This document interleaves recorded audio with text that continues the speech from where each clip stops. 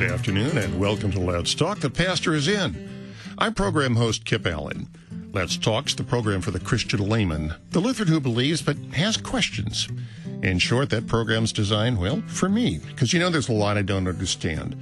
Not necessarily soul-shaky. It might just been something that's been bugging me for a while. And I find that rather than getting into a deep chapter and verse discussion, sometimes a casual front porch style talk with the pastor is the best way to understanding.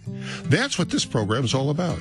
Today's guest pastor is Lance O'Donnell of St. Paul Lutheran Church in Occomannowoc, Wisconsin, who is in studio with me today.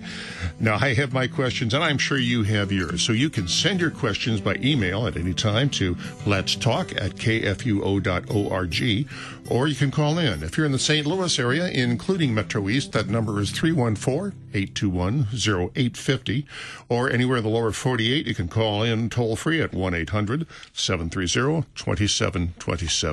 Lance, welcome to the program. It is a delight to be here. Thanks for having me. Yeah, this is really kind of a treat. Lance, you've been one of the regulars on this program for a long time now, and we never actually met until the Triennial down in Tampa, and then it was just passing each other on the escalator. Right. I saw you coming up the escalator, or one way or the other. Yes. And so now, here you are in the studio. Why are you in St. Louis, by the by? I am in St. Louis for the Lutheran Education Association Convocation, which happens every 3 years. So I travel down here with our principal and our school faculty to learn with them and spend some time with them. So it's a great treat. I have an amazing group.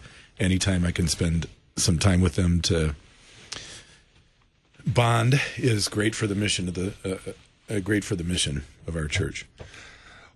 I think we should get into that a little bit, maybe a bit later in the program. Sure. We'll be talking about the mission. We'll be talking about education, how we deal with the up-and-coming generation that hopefully will be there for us. Sometimes I wonder, our membership's declining, although I think there's some hopeful signs. We'll see. I welcome that conversation. The other thing I wanted to mention is today is kind of a special day for me. October the 11th. That's my mother's birthday. If she were still alive, she would be 106 years old. She passed away, I guess it was 21 years ago. And Lance, I miss her every single day. Mm-hmm. Every day. I feel the same way about my father, who died December 9th, 1992, and there's not a day that goes by that I don't think about him. Every day.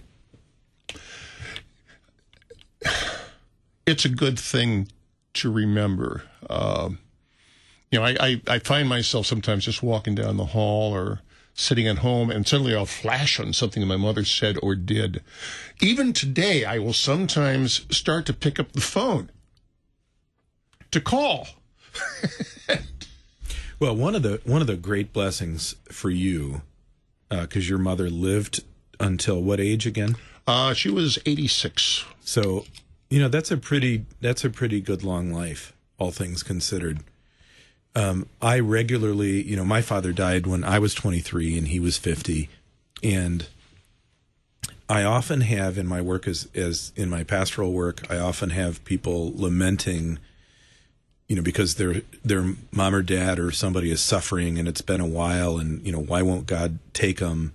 And that's a legitimate question, but because I have relationships with these people most often, we kind of talk it through. I said, I can say to them, well, I know this is hard, and it's terrible to watch your family members suffer. On the other hand, for me, it was a phone call, that I'll never forget. Lance, your dad's gone. What? Oh dear.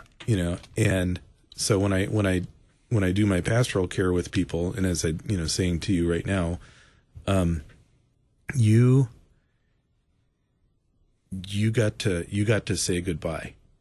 Were you by her side or near? Or were you in California when she passed? No, I was in California when she passed away. Yeah. My parents had retired to Florida. Did you talk to them fairly regularly? Yes, I did. Yeah. More to her. My dad had, the last few years of his life, had Parkinson's. Oh, sure. And he'd lost his power of speech. So tell me about those conversations with your mom. So when you called from California, yeah. Did your mom have a typical line that she used, or how did it go? Well, usually we were both fans of the cartoon strip Pogo. Sure. So we usually talk about the latest Pogoism. Okay. We go on from that. We would talk about, well, for example, the weather. And you know, gee, you're fishing today. Darn, we haven't done that in years. Blah, blah, blah. Yep. But Mother was... my brother described her best at her eulogy. He said that she wasn't so much a woman as a force of nature. And what do you mean by that? Oh, I mean, she when she walked in the room, she owned it. I mean, my friends used to call her Der Feldwebel, which is a sergeant of the German army. Okay. And, you know, as I mentioned, my mother was bilingual. She spoke both German and English, and we really knew she'd be angry if she started two giveaways. One, if she said something in German, or if she said Christopher James. Oh gosh, I was in trouble. But one of the typical memories I can think of her. This happened several years before she died. She had heart problems, and she was in the Cape Canaveral Hospital, which overlooked the Space Center at Kennedy Space Center. I know it well. Ah, yeah. Okay. Well, my dad and my brother and I were visiting her, and it so happened that day was supposed to be a space shuttle launch. And we actually could look right out onto the pad. I mean, I still remember seeing that bright orange fuel tank. And sure enough, they launched, and we're out there looking at the thing, looking at it going off, and Mother's going, "You're looking out the wrong window. You're looking out the wrong window. Mother, we're looking at it right now. We can see it. No, you don't. No, you don't." So that's interesting, just on a marital side, because your dad was a radio man and a TV radio man, and TV journalist, yeah. And yet your mother was a force of nature. Yes. Yeah. That wouldn't have it would have struck me that you had a quiet little thing, and your dad was Mr. Extrovert. No, quite the opposite. Dad, really until he retired, Dad really came out of himself when he retired. But during his career, he was very shy, actually, when he was off microphone. Interesting. So on the mic, was he an actor as a kid? No. He was actually, he was a farm kid. Okay. Raised up in right near the coal mines of southern Illinois. Okay. Funny story about that, by the by. Sure. I did my final year of college at SIU Edwardsville, and one of the local hangouts is a place called Vanzo's Mine Run University. Well, you know, during Prohibition, that was a speakeasy, and my dad went there. Right. It just brings to mind, it's interesting how God brings disparate personalities together. Because I would have expected, when you told me your dad was a radio TV man, that he was just Mr. Extrovert, but apparently not. And then your mom was the force of nature. Yeah. Isn't that interesting? Now, Dad did have a wicked sense of humor. Since we are going into the Halloween season, I will relate a story to you. Our house at the time, this is back, I guess, late 50s, early 60s, we actually had an intercom out to the front door. And Dad hung this horrible Polynesian war mask over it. I mean, it was horrible. And the little trick-or-treaters would come up, ding dong, and Dad would run over to the intercom going, "Yes." He had this deep voice. "Yes. Trick or treat. Trick or treat. Yeah, trick or treat. If I give you candy, will you leave me the fat one?" And he did this, I think, for about 2 or 3 of the visitors. Mother finally made him stop because she was sure the neighbors were going to come with pitchforks and torches. Sure. That would have been good theater to watch your mother going after him on that. "Oh, Spence, what are you doing?" So I'm curious, what do you miss on her birthday? What do you miss most about your mom? Just her presence. The calming, steady presence. I mean, she was the rock. She was the rock of the house. I guess that's the best way to describe it. Dad was always, I won't say he was distant or aloof, but he had a different role. Sure. Yeah. the old German, Kuchen, Kerken, Kitchen, and it's Kinder, pardon me. And Mother definitely ruled at home. There was no questions about it. That was her domain. Okay. And she wrote, I just wish she'd been a better cook. She was not a good cook. Really? Yeah. And she said that she did that intentionally so that my brother and I would never tell to our wives, golly, Mom did it better. Well, there you go. So is your brother still living? Yes, he is. He just, he's 80 years old. Okay. And he's living out in Albuquerque, New Mexico right now. Okay.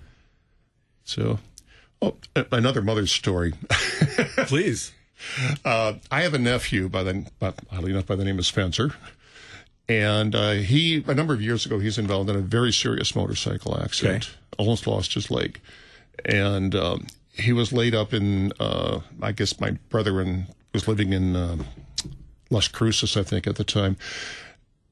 And he was badly hurt and was needing a lot of help. Mother just got on the plane and went over. She didn't even bother to call my brother. She just flew in and immediately took care of his care. And this is what year? Oh, boy, when was that? It was in the 80s. And she was how old? Oh, she was well into her 70s. And just got on a plane and went? Yeah. Well, that says a lot. Yeah, it was. One of her family was hurt. She was going to take care of it, and that was all that, she didn't even have to consult with my brother, the father of the kid, No. Mother would take care of it. The Feldwebel was on the way. And that was so typical of her when it involved family. Sure. Always there, always. Now, do you have extended family around? Was you the same with them? The extended family really is I've got two nephews and their families. And she was actually with both of them. Her sisters had all passed on, so she was, when they get together, they'd lapse to the German and English thing, but it didn't happen all that often as with the later we got. One thing I do recall, my younger nephew, Skip, Spence and Skip, he was in the Army and had just qualified airborne. Oh, my. And as I mentioned, my dad was in World War II. And so he asked my father to come to the Army base to pin his wings on. And Dad was so proud of that, so honored. I'll bet. And in fact, my nephew just posted a picture of that on his Facebook page just recently, and it was a touching thing. It really was. Both of them were so proud of that. Mm-hmm. One of the things I appreciate. So my mother lives in Florida. My in-laws, so my wife's parents. My father-in-law, I don't think, had ever lived more than 50 miles from where he was born. But when I took the call to serve in southern Wisconsin, they'd been retired for a while, and they picked up and moved across Lake Michigan, which for a lot of our listeners would seem like, whoop-de-doo. But, they lived in a beautiful little lake house in southern Michigan, but they sold the place and they moved five minutes from us. And one of the I'm thinking of your nephews and your mom. One of the absolute greatest gifts of my kids' lives that they will look back on is they have intimate relationship, close fellowship with and knowledge of their grandparents who are utterly devoted to them. My mother-in-law spends hours in it. She is our number one substitute teacher. She was a special ed teacher and a fifth grade teacher, and she is always there. And she would be the same way as your mom. If something happened, when my kids get up and move off, if health enables her, she will be on a plane whenever they need help without hesitation, and probably without even talking to her husband, like your mother. Mike said she just showed up one day, and she was the staunch Lutheran. Yeah, and she's the one who kept me on the straight and narrow. Sure, but some of that, I think, is a Lutheran thing where we are so focused on family and on congregation and on community and on service. And as a matter of fact, one thing she did, I don't know how I could forget to mention this, she started and ran the hospital auxiliary at Barnes Hospital. And back in, I think it was 71, the city honored her as a woman of achievement. So how did you get started in that? Well, I was in college, and Dad was at work, and she said, okay, I'm going to do something. So she started volunteering. Did she work outside the home, or was she primarily a homemaker? She was a homemaker. Okay. Although in the early days, she worked with my dad on radio. Okay. She did an advice column, Dean Davis. Oh, fun. Yeah. But yeah, no, she was a homemaker for most of that until my brother had left, and then I was in college. And so she decided she was going to take on this project. And that was the way she was. I mean, she took something on, just, okay, I'm going to own this. So did you, is your brother in decent health that you can talk? Yeah. In fact, we talk a couple of times a month. He is in a care facility right now. Is he? He has some balance problems. Sure. And he fell once too often. He had to call the EMTs once too often. But yeah, we talk about once or twice a month over what the heck's the word for it, by the computer. Facebook or something? Not Facebook. There's a Macintosh program. FaceTime or FaceTime. That's it. FaceTime's I don't know why I just drew that blank. Yeah, FaceTime. Well, this just had me thinking for our listeners, Kip, what you and I are doing right now. The occasion of your mother's birthday, she would have been 106, even though she's been gone for 20 years. I know that it means I can tell that it means a great deal to you to talk about your mom. Yeah. For our listeners out there, one of the greatest gifts that you can give to family member of somebody is just, when you think of them, and it's often at obscure times, is just to call or send a note and let them know. It is because your mom has been dead for 20 years, but isn't it kind of like you lost a limb, and you've gotten used to it over the years, but it's never the same. Yeah. A friend of mine recently lost his mother, and I was talking to him, and I said, the pain will lessen, but it will never go away. Yeah. One of the great gifts, and Christians, we should be particularly good at this, or learn to be over time. One of the greatest gifts that we can give, our calling is, among other things, is to comfort others with the comfort that we ourselves have received from God. One of the ways you can comfort somebody is when you think of them, is to let a family member know.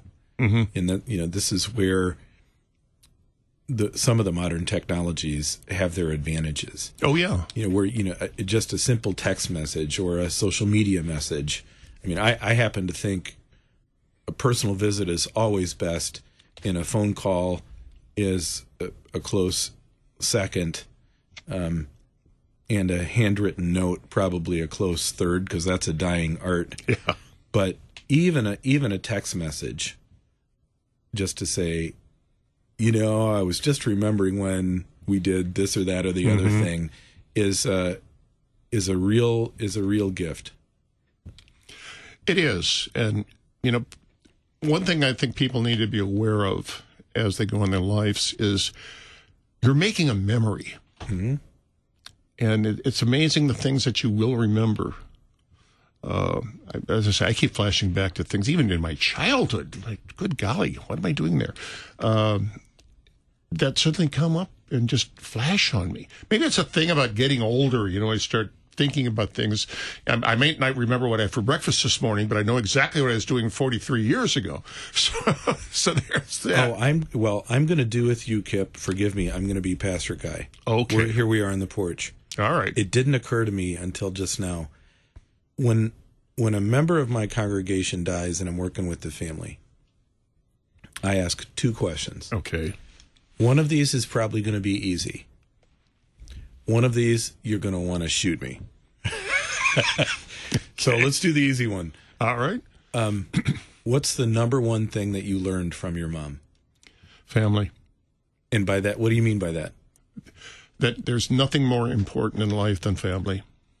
And she showed that by just getting on a plane and going to help your nephew. So how in your life did she show that for you? Oh, how would she show it to me? Just always there, always. No matter what I was going through, she was always there. Sometimes kicking me in the tush. So you were away for a long time, though. Yes, I was. So I mean, decades, right? You were in California, and well, I left home. When was it I left home? I left home, I guess it was in 73, and then I came back briefly in 77. And that was it. Then I was gone. I lived in, in this business, you're a white-collar migrant worker. So I lived in, where did I live? Let's see, I worked down in Cape Girardeau for a while. I worked in Alabama. I worked in Iowa. I've worked in Louisiana. I've worked in California was the big one. I was out there for more than 30 years.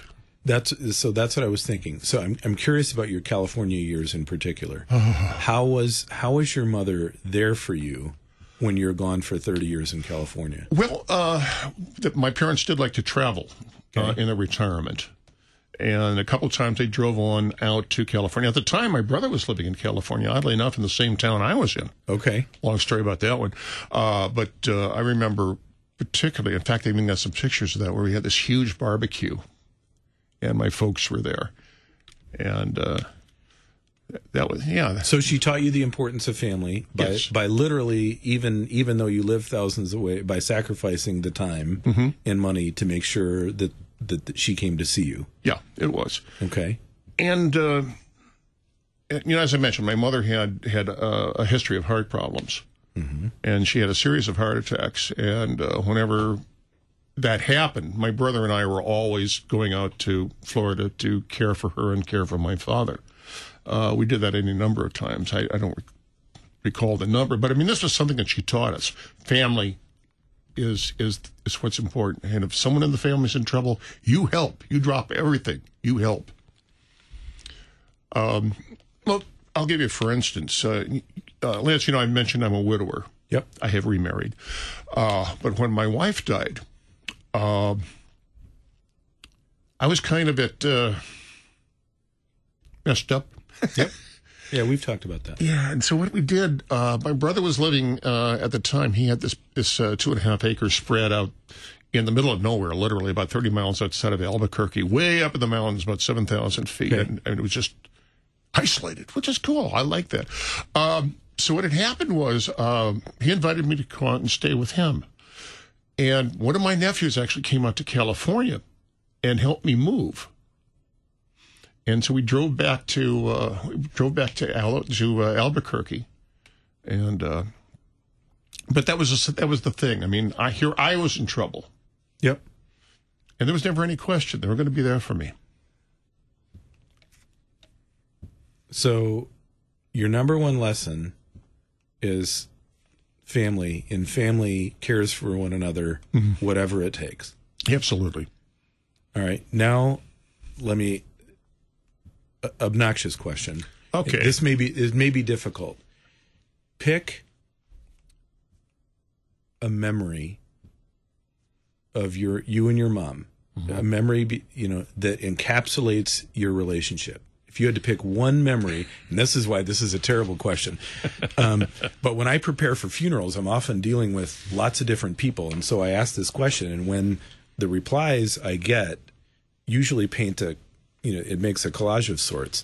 So for you, I'm curious, what if you had to pick a memory that encapsulates your relationship with your mom, what is it? Okay, I've even got them. I know exactly which one it was. Okay. This happened, I guess it was in high school. And it was my mother's birthday, and I had the car. I was out on an errand, which I will explain a little bit later.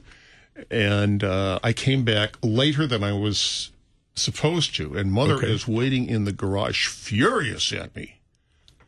I mean, there's no such thing as late in her in her world. You're there on time,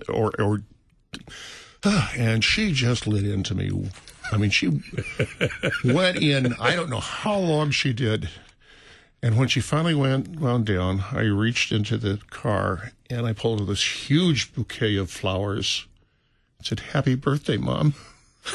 And the reason I was late was that I had ordered this huge special deluxe floral arrangement from the local florist, and they'd screwed up the order. And so when I went there to pick it up, oh my gosh, we forgot about, we'll put it together for you right now. And that's why I was late. Happy birthday, Mother. She just burst into tears. That's great. That's a great memory. And so why is that number one for you?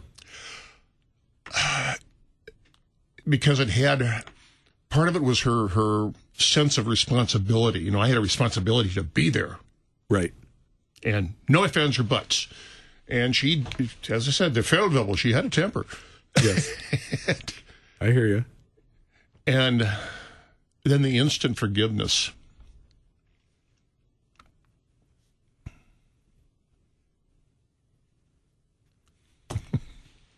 Interesting. And she took a not so quiet rebuke from her son. Oh, all I said was, "Happy birthday, Mother." That's all I said. And you didn't need to say any more. No. Well, you know, I mean, that's right. And so, and she just broke into tears. Yeah. And then what? Well, then I explained to her what had happened, that the florist had screwed up the order, and I had to wait for them to redo it. So. Well, and that also says something about your mom that's worth remembering, because you use the word forgiveness. Mm-hmm. My suspicion is some parents, especially of her generation, would not have swallowed their pride, would have just remained emotionless and said, "Oh, well, thank you," or something. But your mom, in that moment expressed some remorse and thankfulness. It says something about her. I think part of it was, I think she realized she'd done something right in raising me and my brother. So, Lance, we got to take a little break here, but we got a lot more to talk about. Sure. Okay. Well, we'll be back in about 2 minutes. That's a great memory.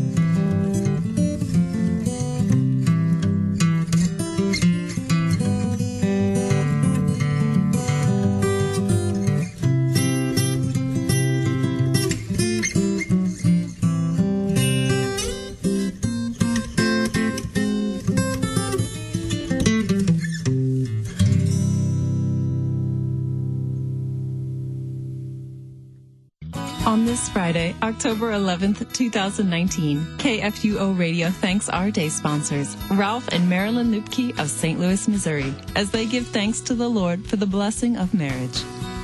Ralph and Marilyn made a contribution to KFUO Radio in thanksgiving to the Lord as they celebrate their 58th wedding anniversary, which was yesterday on October 10th. Thank you, Ralph and Marilyn Lupke, for helping us share the gospel and for being today's KFUO day sponsors. Hi, I'm Pastor Mark Hawkinson, host of Moments of Assurance on KFUO, inviting you to tune in to the weekend edition of the program, the new time of 7:45 a.m. Saturday and Sunday mornings, Central Time. There'll be a different text and theme each week and plenty of encouragement and strength, which only the Lord's Word can supply. So join me for a quarter hour of God's power and strength. That's Moments of Assurance Weekend at 7:45 a.m. Saturday and Sunday mornings on KFUO.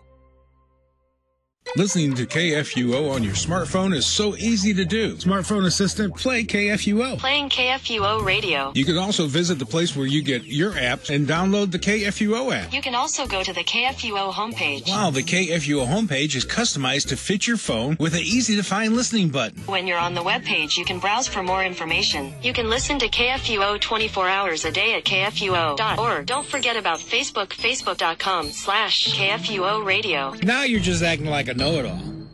This is the time of our rejoicing. A song of Sukkot. As Yom Kippur is the most holy day in the Jewish calendar, certainly Sukkot is the most joyous.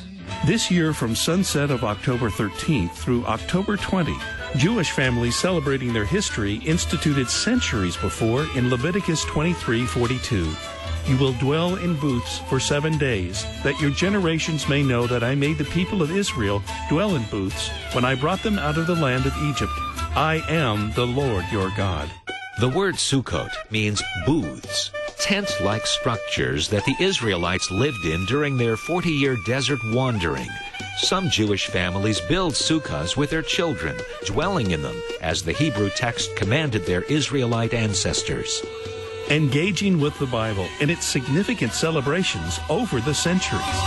Brought to you by Museum of the Bible.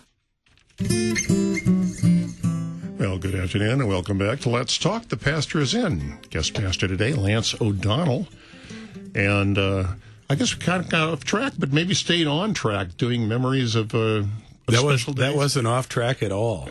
That wasn't off track at all. So if you want to join the conversation, you can email us at letstalk@kfuo.org, or you can call us if you're in the St. Louis area. That's 314-821-0850, including Metro East. And in the lower 48, if you're out of the area, you can call us toll-free at 1-800-730-2727. Lance, as I said, she was a staunch Lutheran, and as you and I have mentioned, my family goes way the heck back in terms of Lutheranism. How do you see how I was raised and the reactions here as reflecting on being a Lutheran?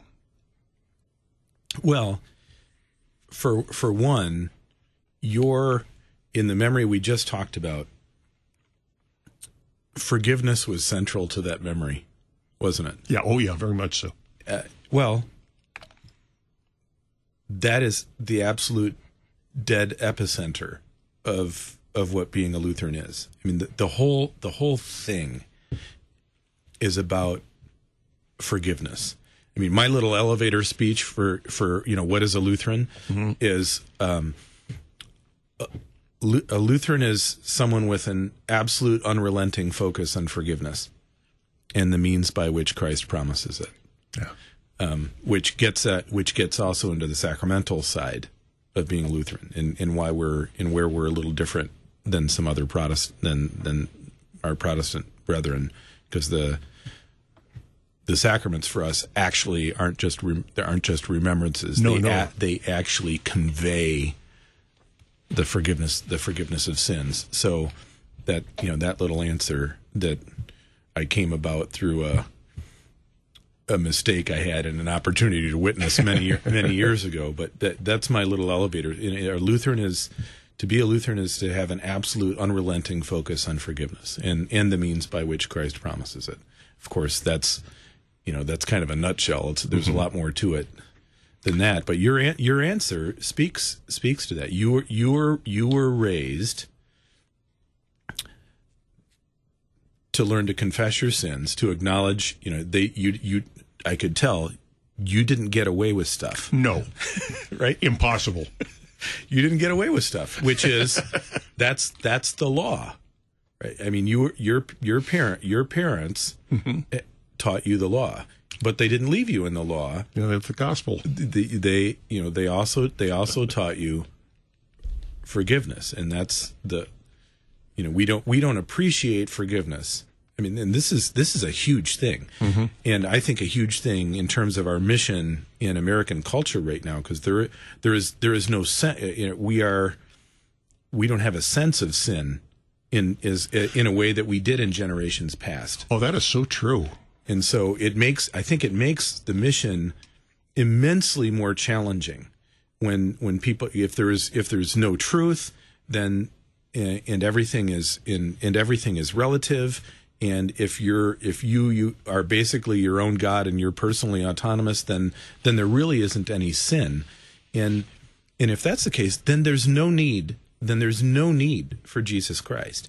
And and that's of course that's not the way you were raised. You were raised to understand you're not only a flawed human being, but a sinful human being that needs the forgiveness of God. And your parents taught you how to receive that, both in your home and And in your church, I don't forgive me, were you a parochial school kid? Yes. So where did you go to parochial school? Concordia. In Kirkwood. Concordia, Kirkwood. Yeah, okay. For a grade school, I went to public school for junior high and senior high. Okay. So, so that was, law and gospel has been part of your life since ever you can remember. Yeah. Well, there you have it. You really touched on another issue, is people now are denying the existence of sin. Mm-hmm. And that is a frightening development, I think.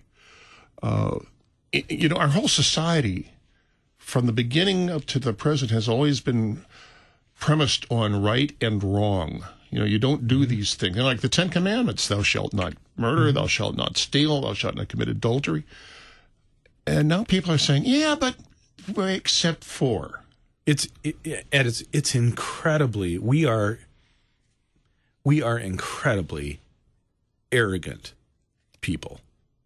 Mm-hmm. We are, and this is by nature. We are incredibly arrogant people. This gets at another, I think, brilliance of Lutheranism, and this is part of what because you and I have talked before. When I was in my undergraduate years, I took my cross off my neck and I said, I don't want anything to do with this Christ garbage. And then after my father died and he had kind of recommitted, the Lord had brought him back before I started a journey back towards the faith. At the very heart of the reason that I ended up a Lutheran again is, while I couldn't articulate it at the time, is I knew that God had forgiven me. Mm-hmm. But I also knew what was going on in my head. I knew also what I was struggling with. I knew I was also a sinner as we Lutherans say, at the same time. Yeah. Simultaneously saint and sinner. Luther's phrase, simul justus et peccator. But other church denominations don't teach that. They tend to focus on the saint side of things for the Christian. And I think absolutely one of the brilliances of Lutheran theology is the upholding of the scriptural truth that we are simultaneously both. And I think that it's incredibly comforting because then you appreciate the difficulty of the battle that you're in every day as a Christian. That old, as Luther explains in the explanations in the Lord's Prayer, that old sinful nature in you doesn't want to believe, doesn't want to hallow God's name or let his kingdom come. That old sinful nature is a real creep. I was thinking of another word that I'm not going to use on the radio. Okay. Right? Please don't. It'll get me in big trouble. Yeah, I don't want to get you in trouble. But that's another thing that you obviously were raised as, to understand that you were simultaneously both. It was. And I am acutely aware of my own sins and my own weaknesses and shortcomings. I was talking to one of my friends here at the IC not too long ago, and I said, I expressed a sentiment that is not actually Lutheranism. I said, one of the fears that I have is that when I finally am in front of the throne of God, I'm going to have to answer some very hard questions about my life. And my friend said, no, all you got to do is to point to Jesus and say, hey, I'm with him. Well, there you go. I mean, we do, in the scriptures. The scriptures are clear. You can read the various passages in Revelation. We do have to give answer, but Christ gives the answer for us. He takes the place for us. That's it. He stands in our place. He is our God and Lord. He is our substitute, and we enter heaven on no other basis than him and his work alone. That is what a gift to grow up in a household like that. Yeah, it was, believe me, and it was this is something about Lutheranism that I really, really like and respect, is we adhere to Scripture. Mm-hmm. And so many of the other faiths, Catholic, Baptist, they don't. They stray. Well, we place a little bit.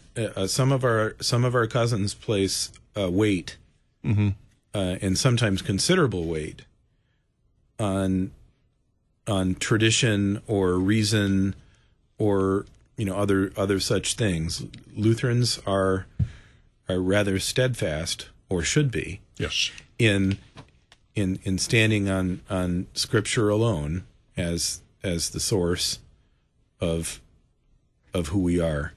Well, I've been to other churches, including a couple of Lutheran ones, where the message is to make you feel good and make you happy.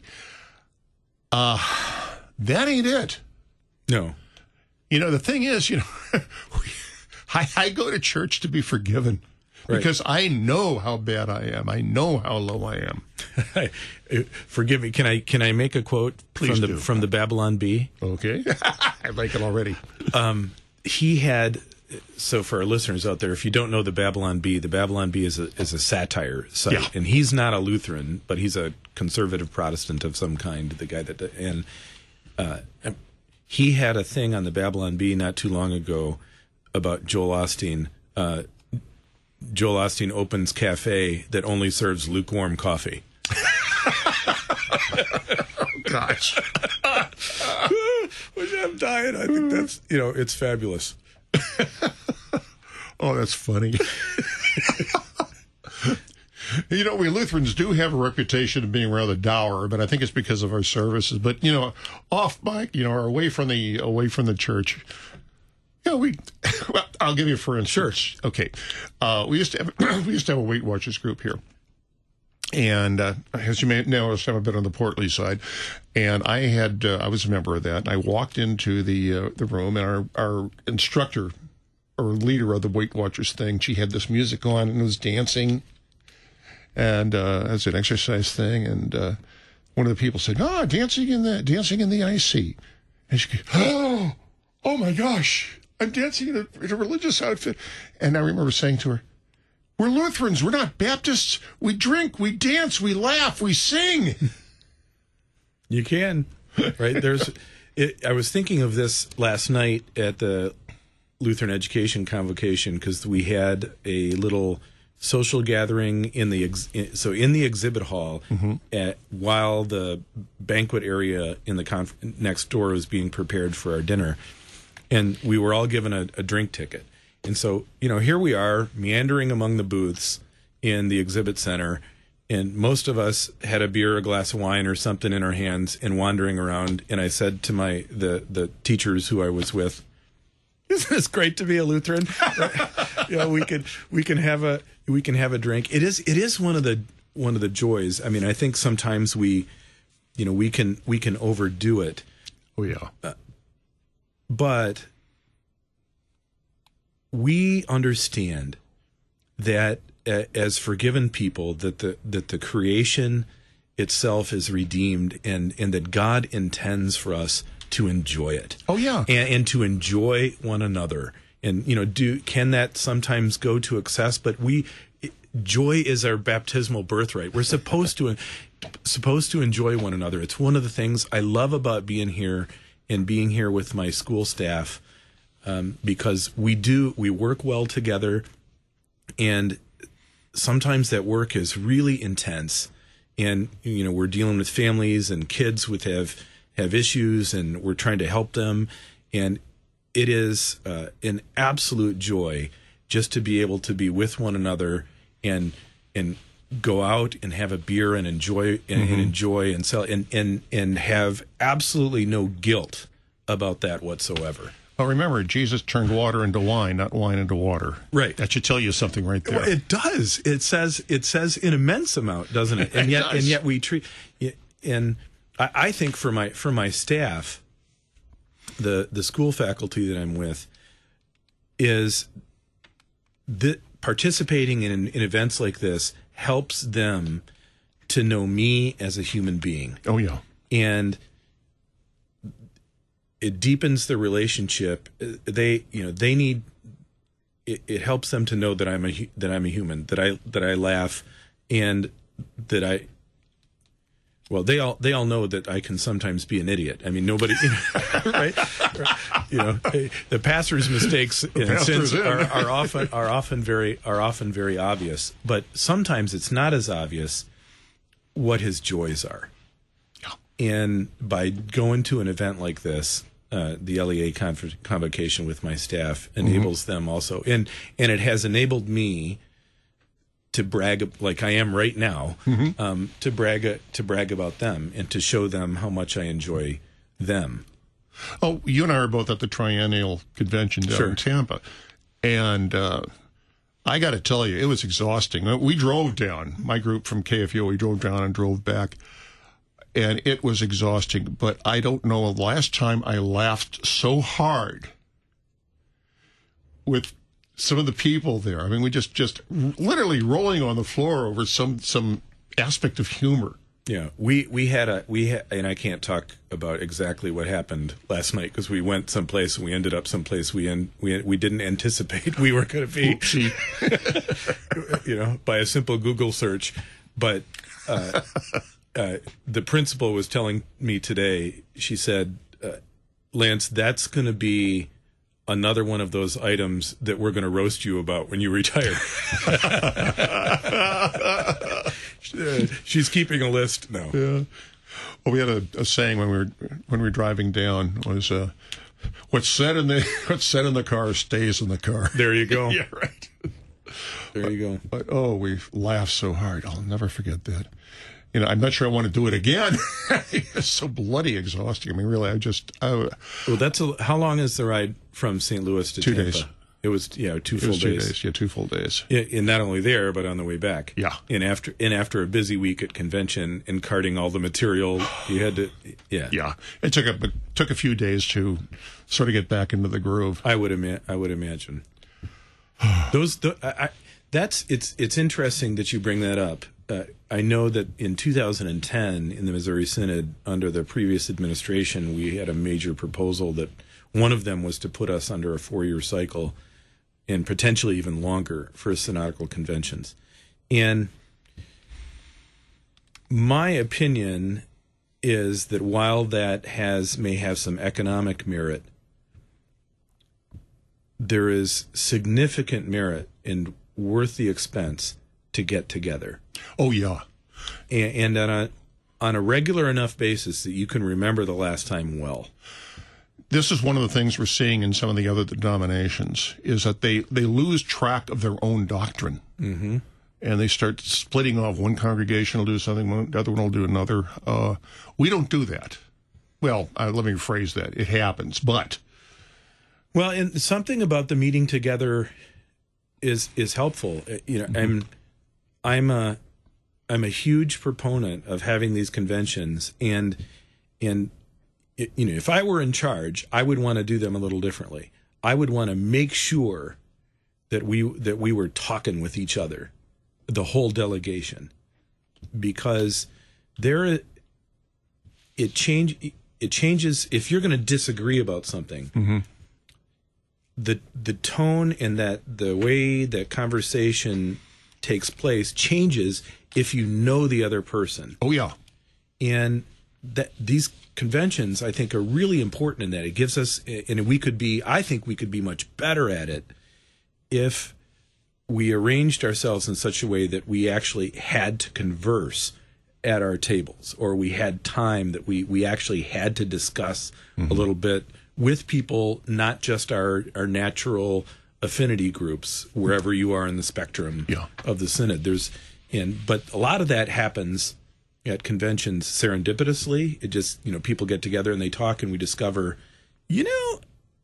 actually we're closer than we thought maybe we were on this. Mm-hmm. Sometimes it's the other way. Oh, yeah. Sometimes, I thought we were closer, but I guess maybe we're not. But meeting personally, there's no substitute for it. It's like, your mom. Oh, yeah. She could have just said, I'm not feeling well. I'm 75, and I'm praying for you. Mm-hmm. But getting on that plane and showing up to be there for your nephew, it said everything. And by analogy, the convention thing and getting together and talking is hugely important. The LEA convocation that I'm at right now, and they do it every 3 years. I have a couple issues I'd want to talk with the leadership about how we're doing some things there. But the very fact that we're getting teachers and some pastors and administrators together from all over the country and talking, and actually physically talking and working through some stuff is hugely helpful. And you came in and do that on a micro level. In fact, earlier this week, our program director here, Andy Bates, and I had a disagreement over a particular item, which I won't go into. Sure. But we actually talked to each other. This is why I felt this way. This is why he felt this way. And we were able to resolve the problem. It was really this gets at something generational differences in terms of the mission of the church. And one of the ways in which I think a Lutheran school can be really helpful. The two generations behind me, so the millennials and the iGeners or Gen Z, whatever you're going to call them, the iGeners in particular, those folks born since 95, are so tied to their phones that the preferred mode of communication is through text, whether that's social media text or just cell phone text, whatever you call it. That I'm finding even in our Lutheran school, we have to teach the kids how to look at somebody when they talk to them. Wow. And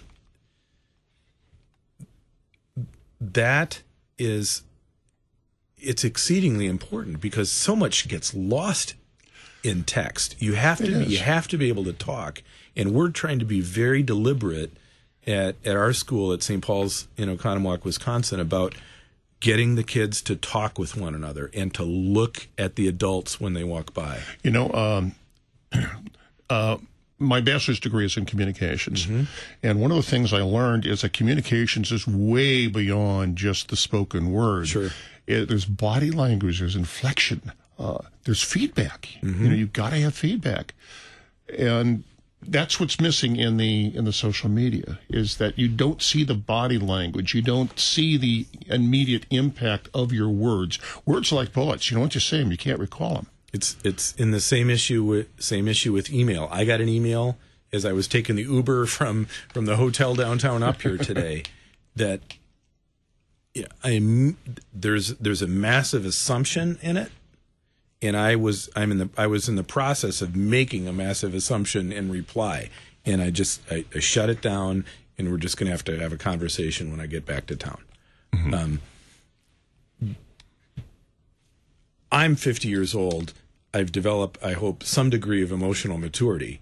An 11-year-old or a 12-year-old or a 13-year-old doesn't yet have that, and yet so there's all this. They have these tools that allow them to spew to hundreds of people thousands, millions at the same time, but without the emotional intelligence to be able to interpret it. And that's one of our roles is to help the kids be good digital citizens. And also we've got the problem, bearing in my mind childless, so I probably don't know what the heck I'm talking about. But we have the problem now of the participation award, the idea that the kids, you've got a valid opinion. I'm going to listen to. No, they don't necessarily have a valid opinion. And I know that was when I was raised. You don't need a ribbon for everything. Absolutely not. Right. And I remember, my dad, especially as a journalist, when I would say I had an opinion on something, he said, "Why? Back it up." Oh, yeah. Yeah, he didn't care what I said, but he wanted to know why I said it. Yeah. And he would call me out if I was... there's some of this that's out of the bottle, and some of this... Some things we can't put back in the bottle, and some things perhaps that we can. And I was just at a sectional by a professor named Tim Schumacher from Concordia Irvine. He was the ready access to the information of the world on the internet does fundamentally change teaching, because historically the gateway to knowledge was through the teacher and the textbook, and now they have this in front of them. So the teacher is less now the gatekeeper, then he or she is he referred to the metaphor as an outfitter. He is the teacher is in many respects now, and I don't know that this genie can go back in the bottle. The teacher is more of a guide, even of a third or fourth grader, because they have access to all this information. So the teacher now really has to come alongside and guide rather than just stand up front and lecture. And we're finding, the folks that just stand up and lecture, it just doesn't work anymore and it won't. Well, Lance, this is fascinating, but unfortunately, we're drawing to the end of the program. You got any final thoughts for us? I'm thrilled to be in studio with you. I'm thankful for the opportunity, and for your listeners today who heard us talk. You heard a pastoral conversation about how to remember loved ones and honor them, and I think it's something to learn from, and maybe a way that you can use in your own life. Well, that's what this program is about. It's the questions the layman has that sometimes sitting on the front porch of the pastor gives some answers. So I want to thank you, Lance, for joining me here in studio. And I'm sorry about your parking situation downtown, but the cards are red hot. I'm excited for you. Okay. Thank you very much for being here. And hey, audience, let's do it again next Friday.